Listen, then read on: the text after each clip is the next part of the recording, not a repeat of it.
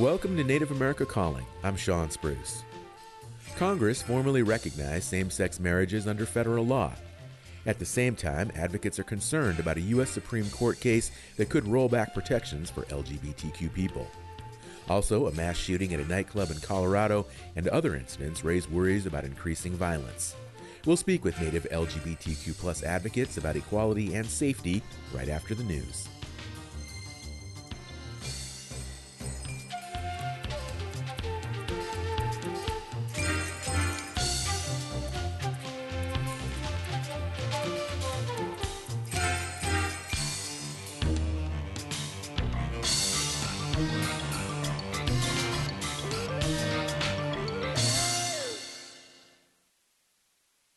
This is National Native News. I'm Antonia Gonzalez.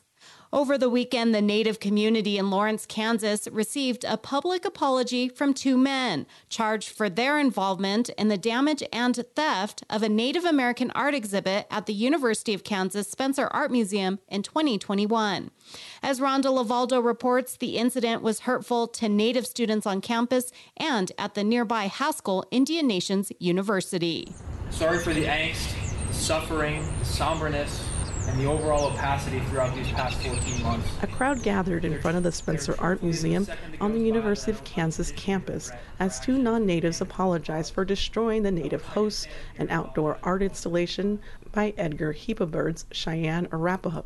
The panels are metal signs that include the names of the Kaw, Potawatomi, Iowa, Nemaha Haki, and Kickapoo tribes. One of the defendants, John Winchelensky, talked about how he has learned from the incident. We didn't know the nature of the signs. Again, it's no excuse for what we did, and we're grateful for the opportunity to really be here and work with some phenomenal people. They're very open-armed. They're very open arms with us, and welcoming and nice and kind and cordial. And we think that that's a great mix between us and them to come and hopefully create some peace and spread awareness and hopefully continue on our path to become allies of the cause. KU First Nations Student Association wrote in a statement, this exhibit was intended to draw attention to the issues of Native sovereignty, colonial dispossession, and respect and honor for Indigenous peoples upon whose land KU's campus occupies. Native exhibits are incredible tools for creating conversations and drawing attention to our history and the value we bring to our areas of study and our interactions with the community at large.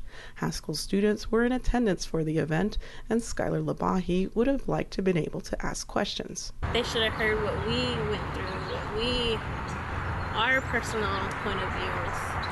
But they just closed it and took off. Both Winchelensky and Samuel McKnight will do a presentation at the KU First Nations powwow in spring. For two others accused, their cases are to begin in January 2023. This is Rhonda Lavaldo for National Native News. The leaders of two southern Arizona tribes have been appointed to a new federal advisory council focusing on border security and other issues. As Arizona Public Radio's Ryan Heinches reports, they'll be involved in U.S. policies that impact Indian country. Fauna Otham Chairman Ned Norris Jr. and Pascua Yaqui Tribe Chairman Peter Yucapicio were among 15 people appointed to the Tribal Homeland Security Advisory Council earlier this month. They'll offer guidance to U.S. Homeland Security Secretary Alejandro Mayorkas on cybersecurity, law enforcement, emergency management, domestic terrorism, and border security. Officials say their experience will be crucial in efforts to keep Arizonans safe and strengthen nation-to-nation relationships. Collectively, the two chairmen represent more than 564,000 tribal members and 178 villages and village corporations. Officials say the advisory group will allow the federal government to utilize the broad base of knowledge and expertise of Indigenous people as it relates to homeland security.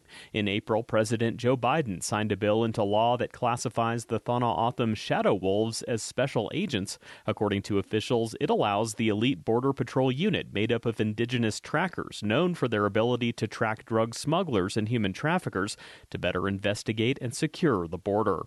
For National Native News, I'm Ryan Heinches in Flagstaff, Arizona. And I'm Antonia Gonzalez.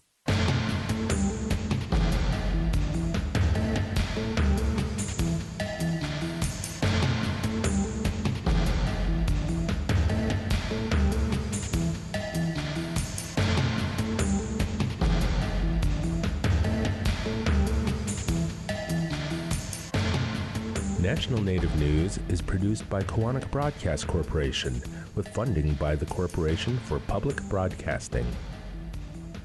Support for law and justice-related programming provided by Hobbs, Strauss, Dean & Walker, a national law firm dedicated to promoting and defending tribal rights for nearly 40 years. More information available at hobbsstrauss.com. Support by the American Indian Higher Education Consortium, working to ensure tribal colleges and universities are included in our higher education system. Information on 37 tribal colleges and universities at aihec.org.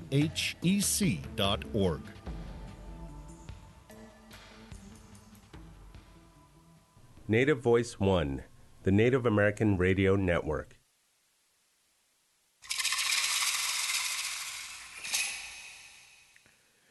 This is Native America Calling. I'm Sean Spruce.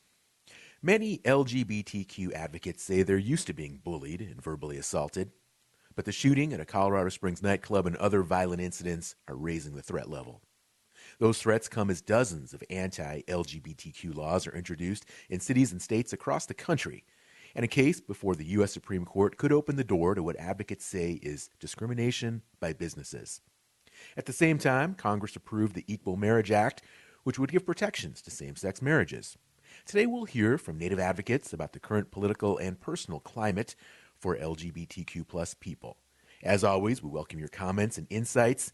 Do you see any new issues of LGBTQ rights being raised in your tribal community?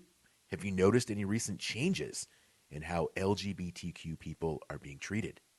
Join our conversation by calling 1-800-996-2848. That number again, 1-800-996-2848. Be sure to get your calls in early. Our phone lines are open now. Our producers are waiting. Joining us first from Window Rock, Arizona is Auray Nelson. He is the lead organizer for Dene Equality and executive director for Navajo Nation Pride. He is Dene. Auray, welcome to Native America Calling. Hey, good morning. Yes, Yate Binen, good morning. I'm really happy to be a part of the show today and to talk a little bit more about the work that our Indigenous LGBTQ and Two-Spirit relatives are doing around Indian country for human rights and equality. But in addition to that, I'm just saying that we're really blessed here on the Navajo Nation to receive our first snow shower. So good morning, everyone. Well, all right. Yate to you as well, and it's great to know that there's snowfall there on the Navajo Nation. Definitely, it's that time of year when we can hope to expect winter weather. But Auray, today the topic that we want to discuss on the show, some of these issues. I mean, I want to ask you, what is going on here? This nightclub shooting, other acts of violence directed towards the LGBT community. What do you make of it? I mean, does it just mirror everything that we're seeing now with social media amplifying so many issues in general? Or are we really living in a time with increased hostility and animosity towards LGBTQ plus people? It's such a complex question. I'll do my best to respond. What I understand as being a longtime LGBTQ Indigenous leader here on the Navajo Nation, we've always had to deal with hostility, hate, and violence. It's not anything new, especially to our relatives that live on tribal lands. It's been consistently said from so many of our, especially our elder LGBTQ relatives, that have and continue to advocate for tribal police systems and our tribal leaders to stand up and to protect us from the hate and the violence that we are seeing off reservation lands in the cities like New York, especially down in Florida with the Pulse. You also have the things that are happening in addition to the recent shooting in Colorado. There's definitely a pattern here, and it's something that our LGBTQ relatives continue to ponder and deal with, and it's unfortunate. We continue to have that one question is like, what if something like this were to happen on tribal lands or on the Navajo Nation? The key thing here is to making sure that we prevent any type of violence that happens towards, our Indigenous LGBTQ relatives, and that our tribal leadership utilize our sovereignty, especially when we were under the Trump administration, when he consistently was saying some very violent things against our trans community, against our Two-Spirit community. And I've always said consistently at that time to President Nez that he needed to utilize, and our Navajo Nation Council, to use tribal sovereignty, to create laws that will protect us on our tribal lands, to protect marriage equality, to ensure that our tribal employees have the same rights as every other person on tribal land. But in addition to that, we consistently have heard over and over again across Indian country the impact of violence and hate that's focused towards us. But I also think there's a part of our community that continues to feel optimistic about the future. It's unfortunate that our family members, we lost 49 members of our community at the Pulse shooting. At that time, it was the largest mass shooting in U.S. history before what had happened in Las Vegas the following year. And now we just recently lost 5 of our brothers and sisters from the LGBT community out in Colorado. And, we have seen that a majority of our LGBT relatives that are dying in these mass shootings are people of color. They come from our Latino and our Hispanic community. And a lot of, our family members are feeling that pain. And we always have to remind ourselves that even in Indian country, on reservations, on our tribal lands, we continue to feel that impact. And I honestly believe that the Navajo Nation will take steps and will continue to do so to protect our community from anything that should happen. But also at the same time, guarantee the same rights and privileges that everyone on tribal lands continue to treasure. And the last thing I want to say about this question as well is that, we're really excited the fact that the Respect for Marriage Act was recently passed by Congress last week. And we got word here on the Navajo Nation Pride and Diné Equality, that President Biden will sign this particular legislation into law at the White House tomorrow morning on Tuesday. So we're definitely excited about this, but there's still a long way to go. Marriage equality is just one component to LGBTQ activists on tribal lands have been advocating for. But there are 500 plus tribal nations, and a good portion of them, have not recognized or guaranteed the right of marriage. But it's more than that. The question we have to ask ourselves is, how do we protect our trans community from violence? We continue to deal with the MMDR movement. Here on the Navajo Nation, we have missing and murdered Diné relatives. A lot of them are, women and children. And within that same component, we have to deal with the increasing rate of LGBTQ youth. Our kids are taking their lives because our own tribal leadership or our own communities will not accept them, and we don't have laws that reflect that. Okay. But also, how do we support our trans community from violence? How do we prevent that? Right. Well, all right, let's talk more about marriage equality, because you mentioned over 500 federally recognized tribes, and not all of them recognize same-sex marriages, and your Navajo Nation being one of them. So with this, what President Biden's going to sign into law tomorrow, do you think it's going to influence tribal communities like the Navajo Nation going forward? Yes, it will. It will. Well, the first thing for tribes that do not recognize marriage equality right now, it just sends an inclusive message that the federal government is on the right side of history, and tribal nations like the Navajo Nation need to, create their own laws that reflect it. We've been advocating for this particular legislation over the course of the last 2 years. This legislation did not just happen overnight. Congress, especially the Democrats, the Democratic Party, have been trying to push forward the Equality Act, and that still is stalled in Congress. And I'm happy that we have Republicans that had a small majority of Republicans that believe in the right of marriage for all Americans. But here in the Navajo Nation, we have a legislation that's going through to the 24th Navajo Nation Council. We just recently had an election. We elected new tribal leadership here on the Navajo Nation, a new president, a new vice president, and a new tribal council that's has a good majority of Navajo women. So we're excited what our new Navajo leadership will do here in Arizona, New Mexico, and Utah in the Four Corners area. But we do have legislation called the Diné Marriage Equality Act.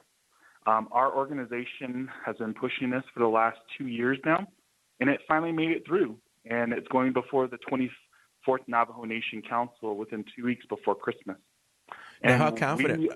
And how confident are you that will pass then on the 24th, the Diné Marriage Equality Act? Yes, we are highly confident. This particular Diné Marriage Equality Act will guarantee same-sex marriage, equal marriage for all Navajo families. it will actually repeal the Diné Marriage Act, which basically, so the Diné Marriage Act of 2005 was passed by a very controversial and conservative Navajo Nation Council back in 2005. And that particular law actually says that unions between members of the Navajo Nation of the same sex is void and prohibited. They actually put the LGBTQ community and our status of marriage at the same level of bestiality and polygamy. So we're defined within that law. This new law that we've been pushing will change all that and repeal it. And it will also guarantee equal marriage for all Navajo families. It's not only for same-sex couples. So I'm confident we're going to get this taken care of. I believe that President Jonathan Nez will sign it into law before he leaves office, and he'll be part of the greater legacy, the greater history of the Navajo LGBT community, and we expect him and this council to be champions for us and to take the right step of history and have our backs and protect us from hate and violence. So all these issues, I always say, is interconnected across Indian country, and whatever happens in the cities around our tribal nations, whether it's in Colorado, Florida, New York, California, Chicago, those members of our LGBT community and their issues impact us here on tribal land. So we're interconnected, and we want to make sure that this law passes. We are speaking with Auray Nelson. He is the lead organizer for Diné Equality, executive director for Navajo Nation Pride, and he's giving us an update on recent events impacting the LGBTQ plus community, as well as the Diné Marriage Equality Act, which could potentially be signed as early as before the end of the year. Anybody with a question or a comment for today's show, our phone lines are open, so give us a call, 1-800-996-2848. What concerns you most about some of these recent developments, these hostile acts, acts of violence, the nightclub shooting there in Colorado Springs most recently? 5 lives were lost tragically in that event. If you have a perspective to share on these issues, we sure do welcome you to join the show today. Again, the number, 1-800-996-2848. We'll be right back.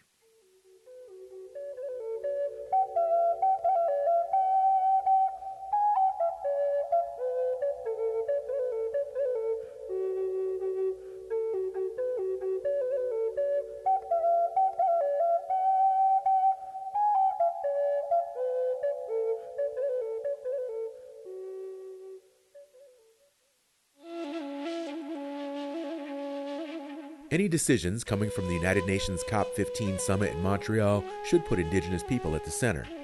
That is among the demands coming from Indigenous representatives at the meeting focused on biodiversity that aims to guide environmental policies for their foreseeable future.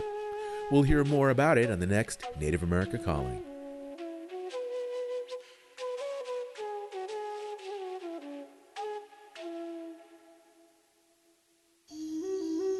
OCO, prevent the spread of flu and other respiratory illnesses by rolling up your sleeve to get a flu shot.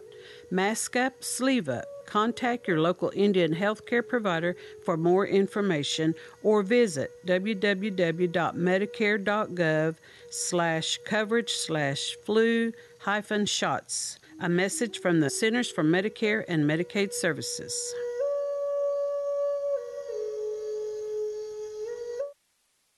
Thank you for listening to Native America Calling. I'm Sean Spruce. Today we're discussing the political and personal reality for LGBTQ plus people. If you have a comment or a question for our conversation, you can join us, 1-800-996-2848. That number is also 1-800-99-NATIVE. Joining us next from San Francisco, California is Miko Thomas, also known as Land O'Lakes. Miko is founder of the Brush Arbor Girls Native Drag Troupe and a board member of BATES, the Bay Area American Indian Two Spirits Community. Miko, welcome back to Native America Calling. Hi, good to be here. Well, Miko, earlier I asked Auray if anti-LGBTQ hostility is on the rise. What's your perspective? Are you on high alert right now? Oh, absolutely, absolutely. You know, we're starting to plan our Two-Spirit powwow that we've been having going on now for 12 years. And this year, one of the things that we're considering, of course, is security. Before in the past, our security is primarily, just to move the crowds around. But this year we have to have a little more security because, you never know what's going to happen. I mean, here in San Francisco, people consider us to be somewhat of a bubble, because there's a lot of LGBT community people here and there's a large community. But just back in June, the Proud Boys burst into a library and there was a drag queen there, Panda Dulce, who was doing a drag queen story hour and interrupted it. And it was really surprising, I think, for a lot of people here in San Francisco and the Bay Area, because we didn't really think that stuff would happen here, of all places. So absolutely. And then just back on November 20th, I was opening up for the Trans Day of Remembrance here at City Hall. And when we did that, we had to have security people there as well because we didn't know whether or not the Proud Boys was going to show up in a large contingent or not. So yes, we're pretty much on high alert right now. Now, Miko, what do you think is going on here? Is this a small vocal minority such as the Proud Boys and some of these other groups that are just getting a lot of attention, and through social media they're able to amplify their message? Or do you think there is actually increasing sentiment? Do you think they are drawing new people into an anti-LGBTQ perspective? I believe that it probably is a smaller minority of people that are listening, but at the same time, I think that it's sort of how you weaponize people as well. People who are angry about things. As long as you can put it out there, is like, what the root of the problem is this. It's the same way diets work. You pick out one thing and you say, oh, it's the fat in your food that's making all the problems. So it's very easy to also say, the problem that's really going on right now in our world is like these drag queen story hours, and it doesn't really affect very many people. And it's parents that take people to these things. And, there's a lot of call of like, this is grooming and so forth. But what I would really be more worried about is not a public event that you take your children to, but leaving your children with like, the Boy Scouts where they spend the night and they're alone. Those are things that people should be more concerned about than in a public area where everyone's there, including the parents. So it's really bizarre to me that they're picking these little things. But I do believe that putting it out there in the way that it's written really is attracting like young, angry people.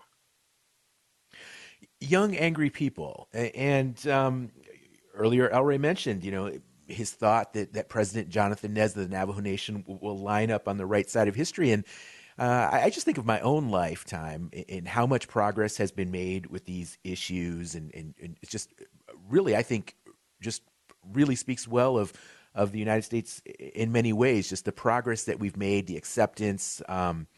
It's just been so significant. And yet, do you ever take a step back and think, well, geez, now we're kind of going back in the opposite direction and we're losing some of that progress that you folks have worked so hard for over multiple generations?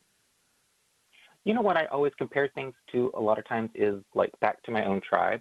Like what's going on like with my own tribe in Oklahoma? What's happening there? When equality for marriage before it hit the Supreme Court and everything, some tribes are already like, making their own laws about marriage. But my tribe doubled down. And then when the Supreme Court made its announcement, then they doubled down even more. And so our Constitution is like very like solid right now that, you can't be of the same sex and be married. And so then I see also like a silence as well that does exist and continues to exist in my tribe. For instance, let me tell you this story.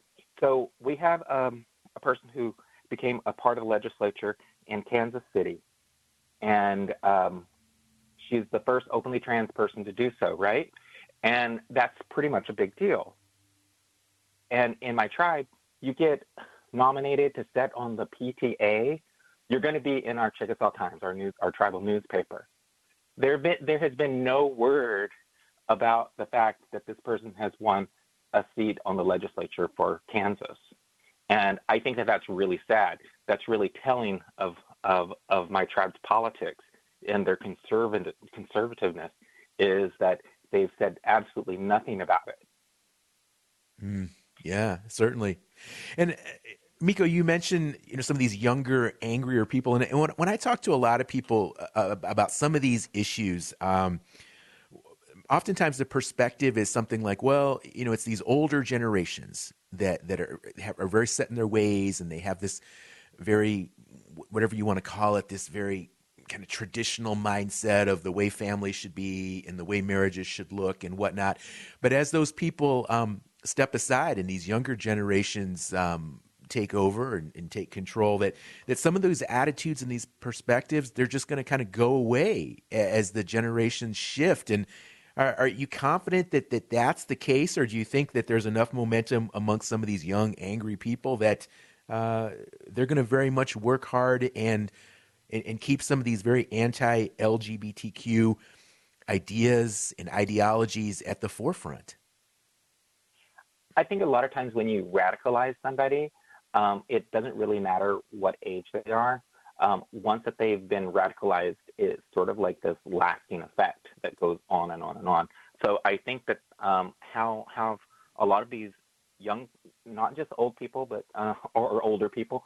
I'm old, so I can say that, right? But a lot of Me these, too. A lot of these younger people that are getting radicalized now, it's going to have lasting effects, and it may not, transcend all over the U.S. because I think a lot of attitudes are changing. I think that people are realizing that that family is family. And I think that's very important. I've seen that change even as far back as the 80s. There were times when out here in San Francisco, people were dying, literally dying, and some of the parents really weren't accepting that their child was gay, and they didn't care whether or not their body was brought back to the reservation or just cremated. They didn't really care. Because that was the attitudes at the time. So we've seen those things change. I have hope. I have hope that things will continue to change, but I do believe that the thorn in the side will still be these people that have been radicalized. And I'm interested, Miko, in hearing your thoughts in terms of what's really driving this, because it's, on one hand, we're seeing these increased threats in the violence, but yet on the other hand, there's this acceptance of same-sex marriage in Congress. So, how can these two exist at the same time in this country, these two wildly different perspectives and attitudes? I think such things has always existed. We look at the United States now and we see those who approve of same-sex marriage and everything. And if we were to put them in a rating of who all accepts it, there's a large majority of people that do. And most of the states all fall within the category, but then you have places like Mississippi and Arkansas that are really opposed, very, very opposed. So the United States is just like our tribes. Our tribes are very varied, so everybody has a varied opinion. And I think a lot of it is what you eat, what you ingest into your mind, what entertainment are you choosing, what news source is coming into you. What is that telling you? And I think that is that goes back to it's easier to get angry than it is to get happy. Right. Yeah, absolutely. And Miko, you talk about the radicalization of some of these younger people, and how do you work there on your side of it? How do you work against these forces, these radicalizing forces that are actively seeking to recruit and foster people with an anti-LGBTQ mindset? What's the offset? How do you fight that?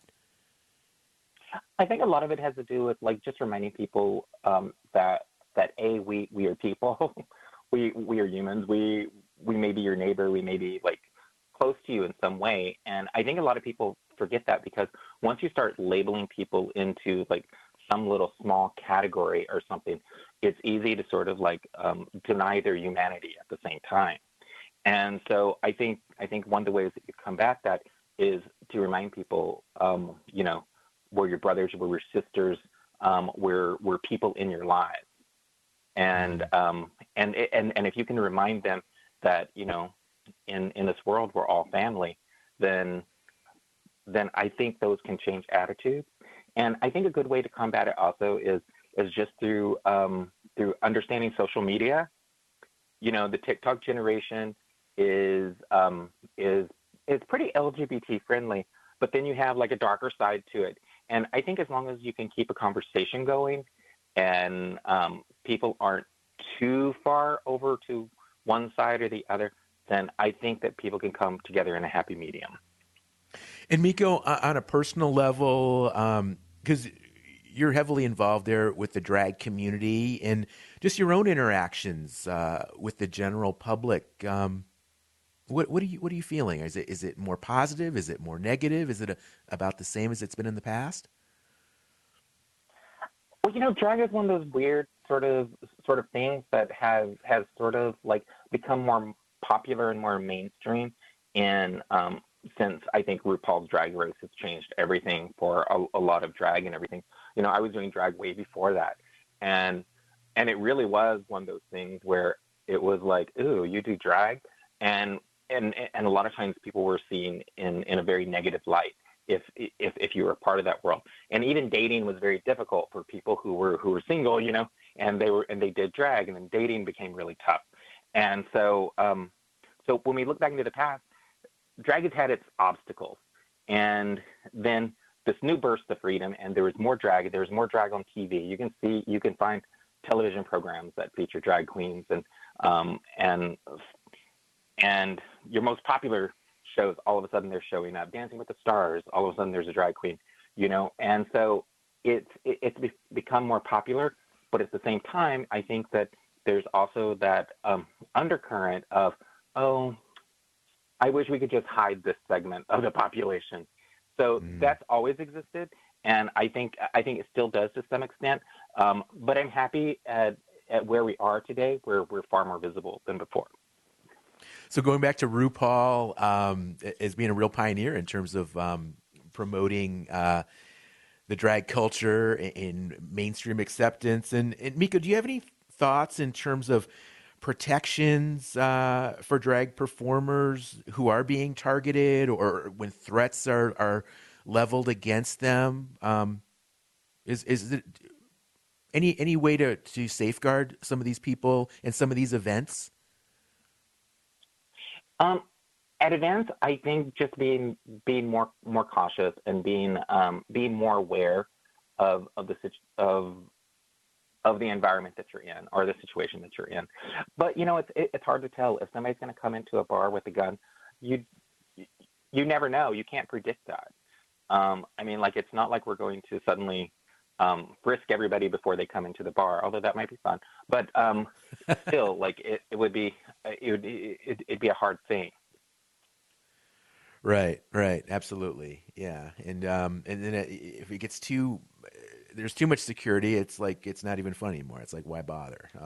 So Miko Thomas, founder of the Brush Arbor Girls native drag troupe, known as Land O'Lakes. Miko, love that name, Land O'Lakes. It's classic. Thank you. Joining us from Miami, Florida now is Sergio Paparourke. He is this year's Mr. Montana Two-Spirit. He is Quechua. Sergio, welcome to Native America Calling, and I want to congratulate you not only on Mr. Montana Two-Spirit crown, but also you're earning your master's in anthropology coming up soon. Hello, relatives. Thank you for having me here today and for the opportunity. Thank you very much. Absolutely, Sergio. Absolutely. And I want to ask you, because you immigrated from Peru when you were about 18 years old, and how would you compare the acceptance of LGBTQ people here in the U.S. as opposed to what you grew up with there in Latin America? Well, right now, I have mixed feelings, because one of the main reasons actually why I came to this country is because the violence and the discrimination, the prejudice back in Latin America in the 90s was very radical.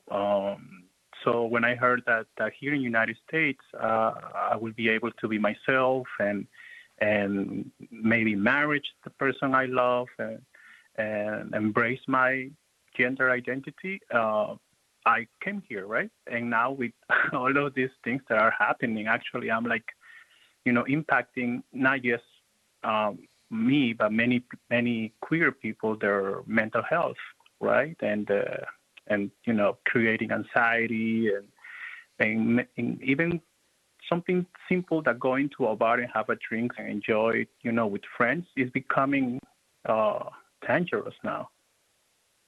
Yeah, it certainly is. And we're going to have to take a break here shortly. But when we get back, I want to ask Sergio more about that Pulse nightclub shooting in which 49 lives were lost, because that occurred there in Florida where Sergio lives. We definitely want to get the perspective on that incident. Anyone with a question, with a comment for today's show, 1-800-996-2848. Let's get some calls going. Again, 1-800-996-2848. Let us know what your thoughts are. What's going on in your community? Are you noticing increased hostility or resentment towards LGBTQ issues? Do you have a tribe that has not recognized same-sex marriages? You have a comment you'd like to share, an opinion that you'd like to state? Give us a call. That number again, 1-800-996-2848. More with Sergio Papa-Rourke when we come back from break.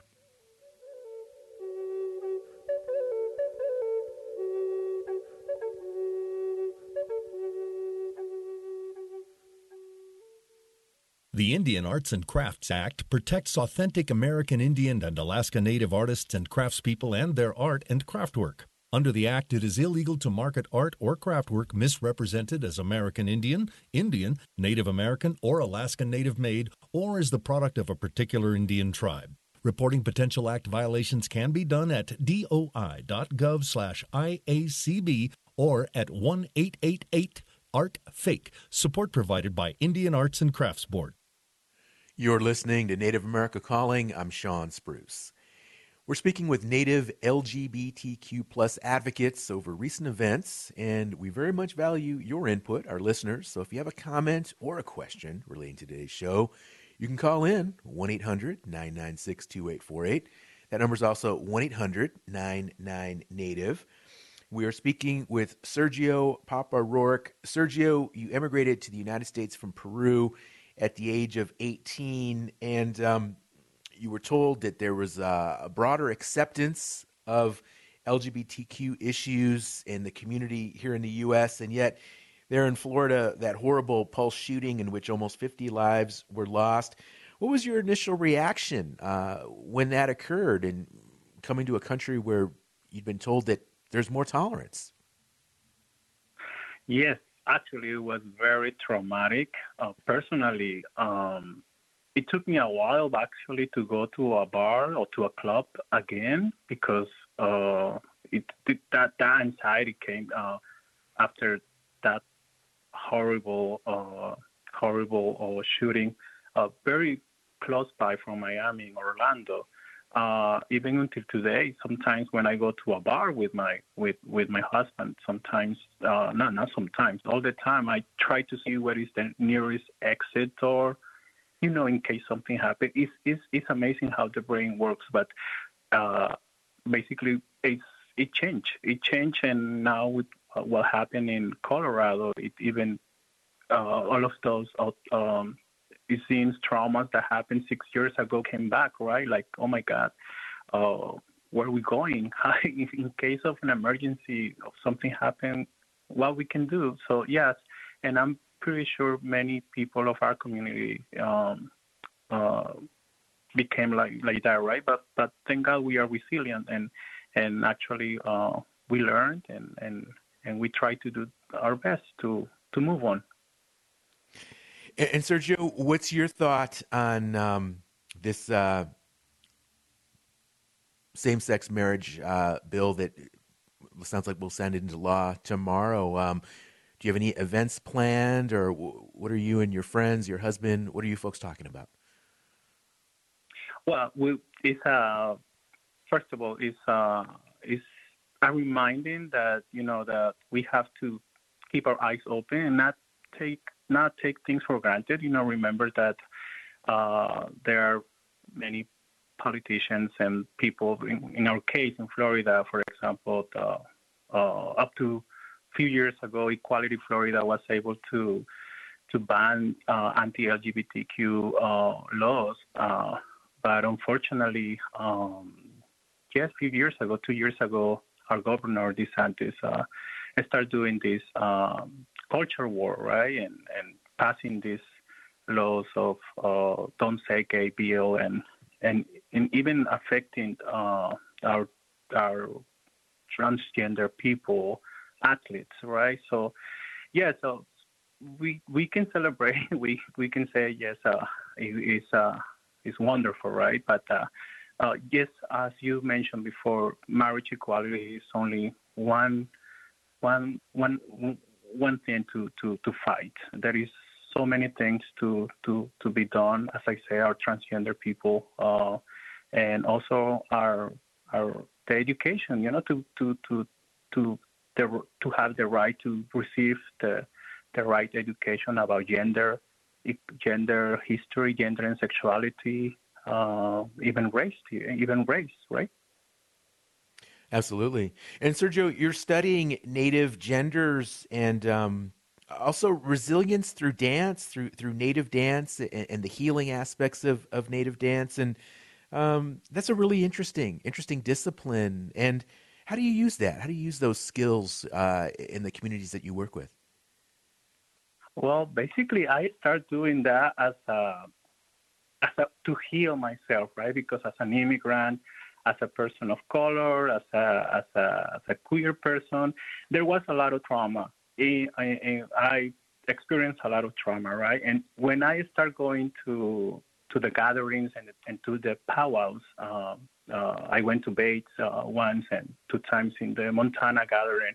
Basically, my relatives there inspired me to do that because they dance to heal, they dance to reconnect with their culture, and also to honor our ancestors. So that's something that, as a first generation person to born in the city back in Peru, I was disconnected for so long, right? So the community basically helped me to basically heal myself, that trauma that I experienced, when I was transitioning to this country. So what I try to do with my career or with my degree is basically try to find the social science and the scientific way of how that impact our brain, how we connect with the land and with our ancestors to heal and resilience. And now that I just took a class in neuroscience and neuroplasticity, basically I'm interested now in research more about how basically mindfulness and dancing help with to heal trauma. Mm-hmm. Well, Sergio, thank you again for joining us today and sharing these insights. Immigrating from Peru at the age of 18 and this year's Mr. Montana Two-Spirit. Again, Sergio, congratulations on that, as well as your anthropology master's degree.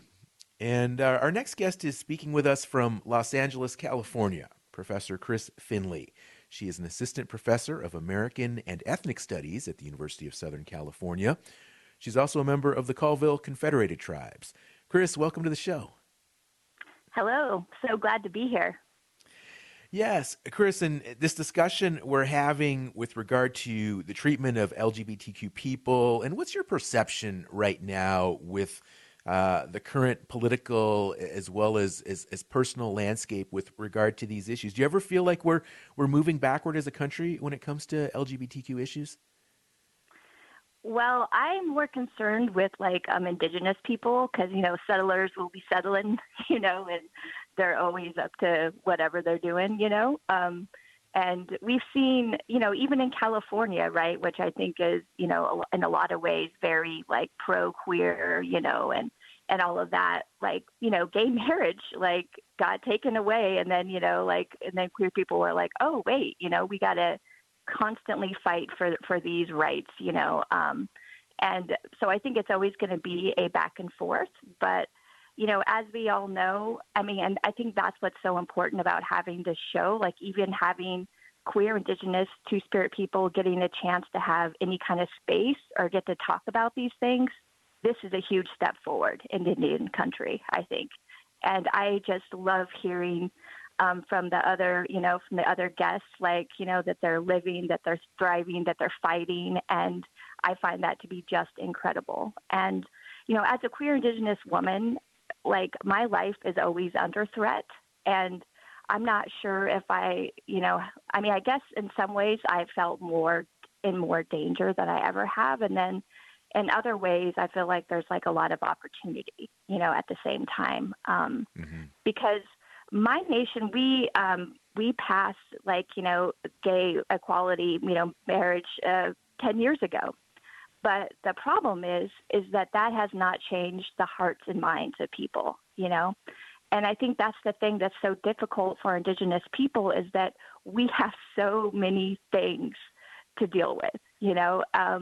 And I know it's really hard to try to expect communities to be, you know, thinking and, you know, learning about, you know, about queer people, to learn about, you know, about gender, and think about how it's more, you know, fluid, and to, you know, be more respectful of these issues, and like ceremony, and just in, you know, gender presentation and all of these things. But to me, like, this is the path forward to decolonization, because we don't need settler laws in order for those things to start happening, because these are about the relationships that we have between each other. And Indigenous, like most of our, you know, our cultures, our communities have always been based on accountability and responsibility, right? And first that was to the land, and then it's to each other. And we've really lost that as a result of colonization in so many cases. And these are all things that we can start practicing now, you know, because I believe in love, and I believe in care, and I know that, you know, and it's really hard, I think, to move from this like survival mode that we've been in, because our lives and our land are really under threat constantly. But I also believe in having this hope for the future that we've always had, you know, believing in the 7 generations to come, and really working towards this world that is, to me, that can be beautiful and very accepting of Two-Spirit and queer Indigenous, you know, people, and especially of our youth.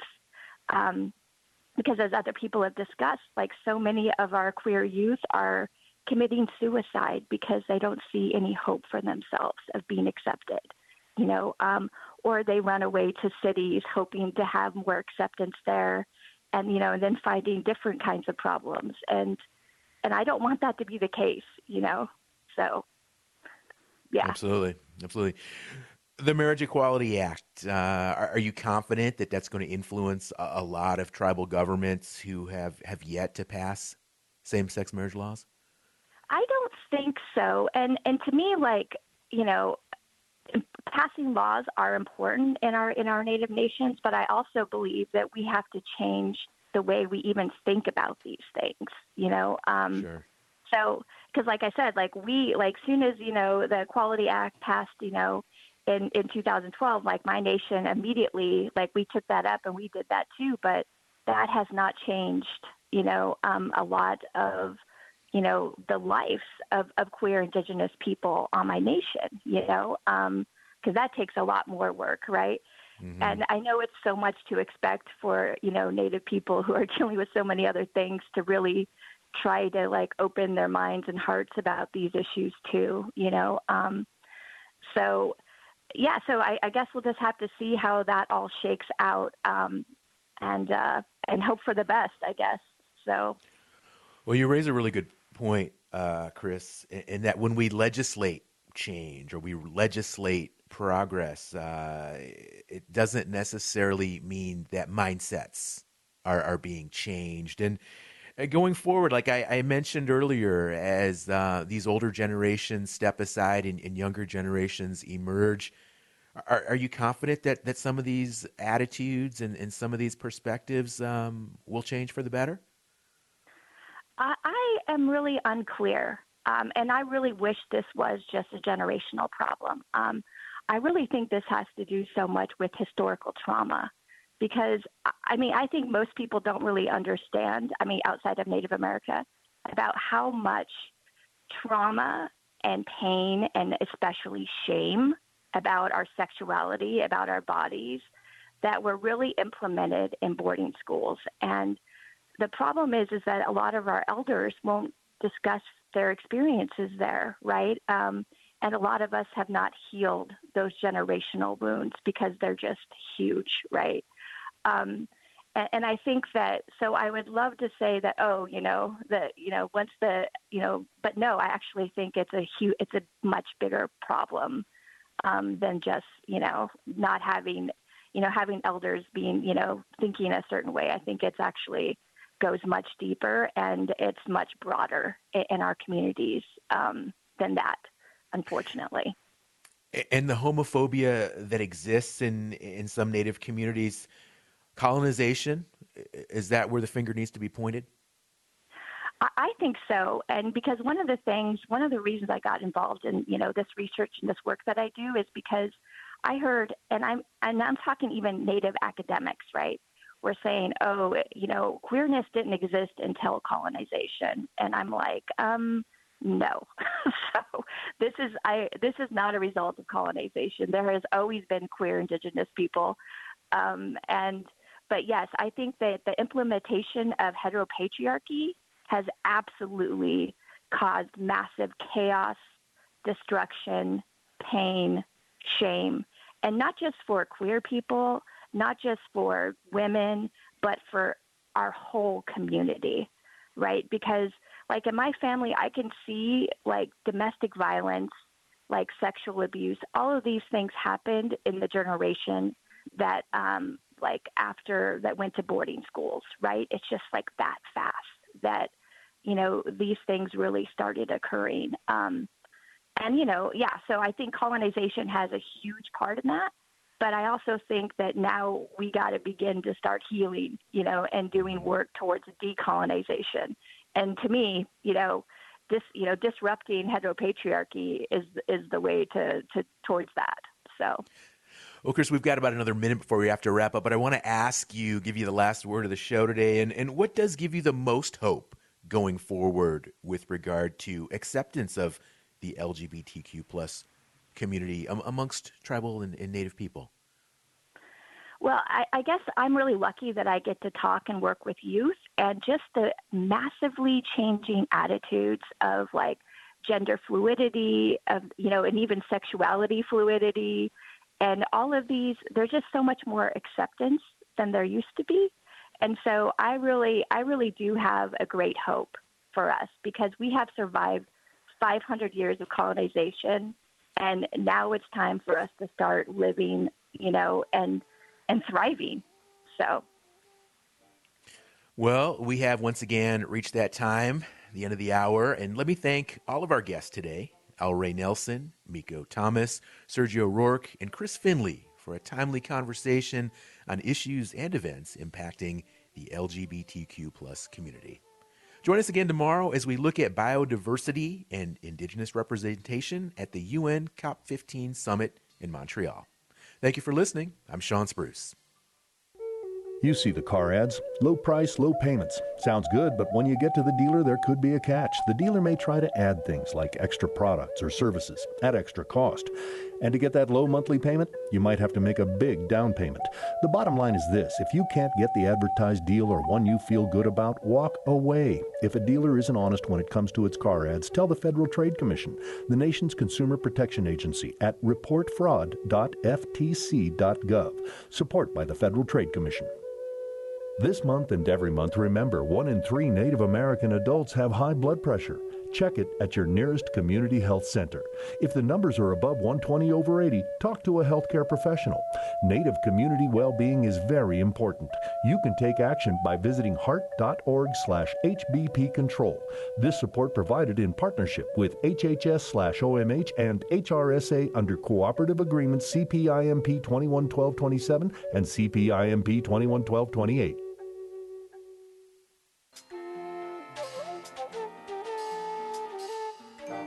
Native America Calling is produced in the Annenberg National Native Voice Studios in Albuquerque, New Mexico by Koahnic Broadcast Corporation, a Native nonprofit media organization.